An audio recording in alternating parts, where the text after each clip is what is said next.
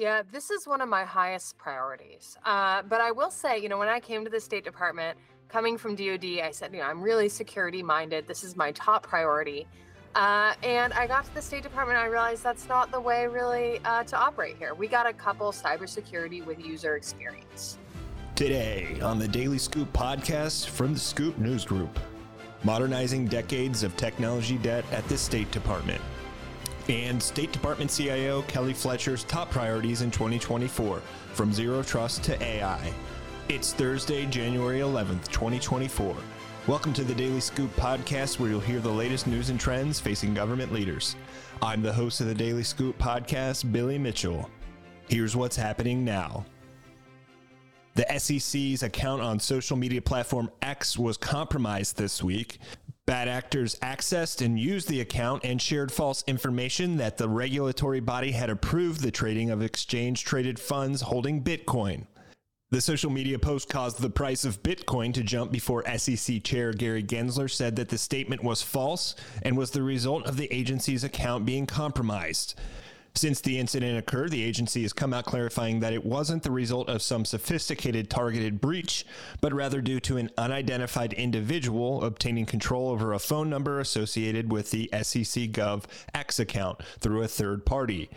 In a statement, the SEC added that it had failed to enable two-factor authentication for its account on X, which has become standard good cybersecurity practice and emphasized in the Federal Information Security Management Act. More federal agencies have joined the move to temporarily block or ban ChatGPT and other generative AI tools within their workforce. The Department of Energy and the VA are the latest agencies to confirm that they've banned generative AI tools, at least temporarily, on their systems.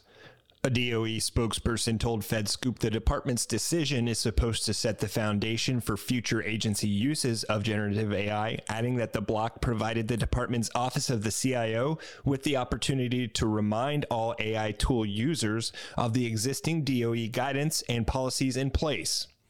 And the VA confirmed to FedScoop the same week that ChatGPT and similar commercial generative AI services were not available on the agency's network. A VA spokesperson also noted that the agency has had generative AI guidance that prohibits sensitive information from being input into unapproved systems in place since July 2023. FedScoop has been keeping close tabs on how agencies are creating policies around the use of new generative AI tools, and across the board, their approaches have been varied. The U.S. Agency for International Development, for instance, has discouraged employees from entering private data information into public generative AI systems. Meanwhile, the Department of Homeland Security late last year conditionally approved several generative AI tools for use in the agency and set up a process for employee training and approving use cases. You can read more about these stories and much more at fedscoop.com. The State Department has one of the most global mission sets in the federal government, providing IT services at facilities in 190 nations across the world. With that, though, comes decades of technology debt that CIO Kelly Fletcher and her team at State's Bureau of Information Resource Management are working to modernize. Fletcher spoke recently with my colleague Wyatt Cash about that modernization journey, her top priorities in 2024, including things like Zero Trust in AI, and much, much more. Welcome to our executive interview series on accelerating the mission with artificial intelligence. I'm Wyatt Cash with Scoop News Group, and we're here with Dr. Kelly Fletcher, Chief Information Officer for the State Department's Bureau of Information Resource Management. Kelly, thank you so much for joining us. And I'd like to start by asking, what are the biggest challenges that you and your agency are facing today to accelerate mission impact across an increasingly cloud ecosystem? That's a great question. What is really our biggest challenge as we move to the cloud is frankly our biggest challenge overall, which is just decades of technology debt, right? So we have a lot of applications that we're using today that were built a long time ago. Some of those we have hoovered over into the cloud. But certainly they weren't originally designed to be operated in the cloud. They weren't sort of cloud first. The other challenge we have is our network. So the way we designed our network made really good sense when we did it, which is that all of our traffic comes right on back to DC before it goes anywhere else. And the State Department, very global. We're in 190 countries, so all over the world. It doesn't make sense maybe to go all the way around the world to get to your cloud environment. So those are two areas where we're seeing some challenges. And I would just highlight too, every time I go overseas, which I just got back from a trip on Friday, and almost every place I went to, they talked about the internet being slow, their connectivity not being as fast as they would like it to be. And some of that's because of local challenges, but honestly, some of that is just because of how we're architected today. So we're really working to modernize our network and then also modernize our applications, which is just anybody who's done it knows it's just a grind, right? You go after one, then you go after the next one. And I'm so happy to have really good partnership across the department. So my organization builds, a plurality of the applications, but certainly not all of them. And so this is a whole department effort. And then next, I'd like to ask, what priorities is your agency focusing on as you work to comply with the cybersecurity executive orders, such as the president's cybersecurity EO and OMB's zero trust strategy? Yeah, this is one of my highest priorities. But I will say, when I came to the State Department, coming from DoD, I said, I'm really security minded. This is my top priority. And I got to the State Department, I realized that's not the way really to operate here. We got to couple cybersecurity with user experience. So we're not going to have initiatives that only fix cybersecurity or only address user experience. We're going to do both at once. And a great example of that, frankly, is end user devices. Having an old end user device on my network, it's bad for users and it's bad for security. So let's update those. I'm really happy you mentioned zero trust. So this is the brunt of our effort in cybersecurity. We're focusing on identity, but like I talked about as well, we're really working on the network modernization portion of that as well. The thing I like about zero trust and the thing that I feel so thankful to have the leadership I have is that they understand that no longer are we in an environment where the way you win is that no one ever gets in.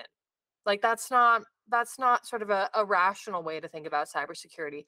The way you win is you identify unauthorized activity and you respond and you remediate and you do that really rapidly.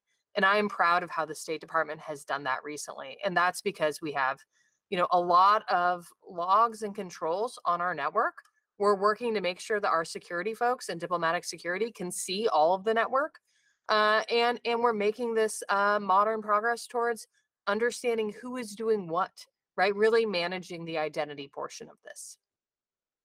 And then next, I'd like to ask, how do you see artificial intelligence impacting your organization's ability to improve security resilience?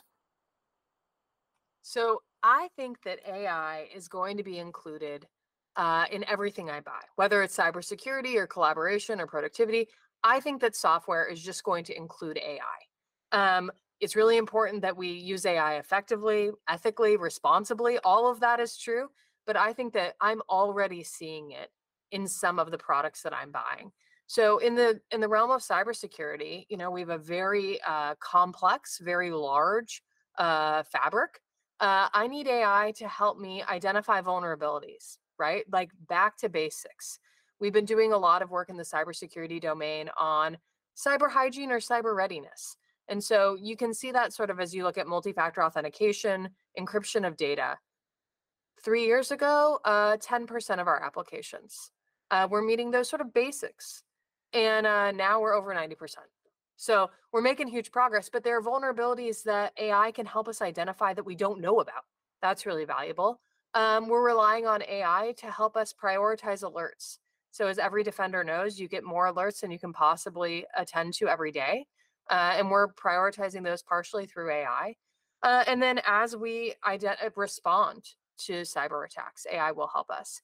The one thing I would say is, I have a lot of people with really exquisite skills here, and there's a shortage of those people. So I want AI to augment and sort of be a force multiplier for those groups of individuals.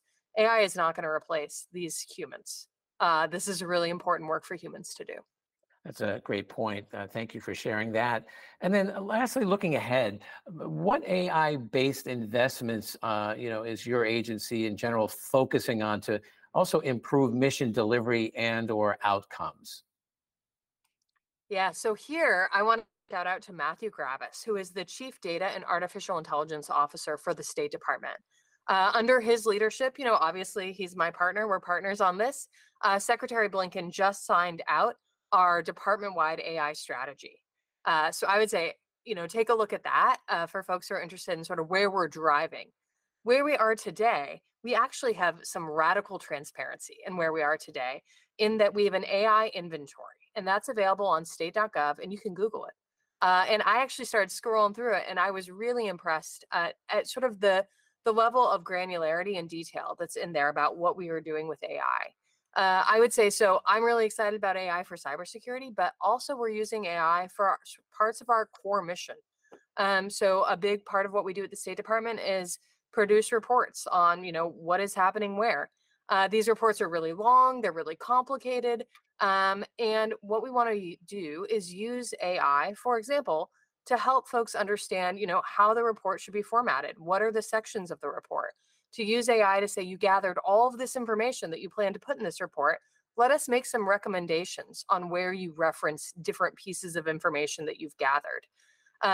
In the end, I want to stress a human will write the report, but they're going to do it with AI helping them on some of the administrivia, the stuff that doesn't require sort of a human mind and human reasoning to work through. So we're really excited about it. Overall, the department is really embracing it. Well, Kelly Fletcher, thank you so much for taking a few minutes to share your insights on both how the State Department is working to improve its mission outcomes and use artificial intelligence in the process. So thank you for joining us. My pleasure. Thank you. You can learn more about the State Department's IT modernization journey at thedailyscooppodcast.com. The Daily Scoop podcast is available on all podcast platforms. If you've already rated the podcast on your platform of choice, thanks so much. High ratings and good reviews of the show help more people to find it. The Daily Scoop podcast is a production of the Scoop News Group in Washington, D.C. Adam Butler and Carlin Fisher help put the show together, and the entire Scoop News Group team contributes. We'll be back next week with brand new episodes. Until then, I'm your host, Billy Mitchell. Thanks so much for listening.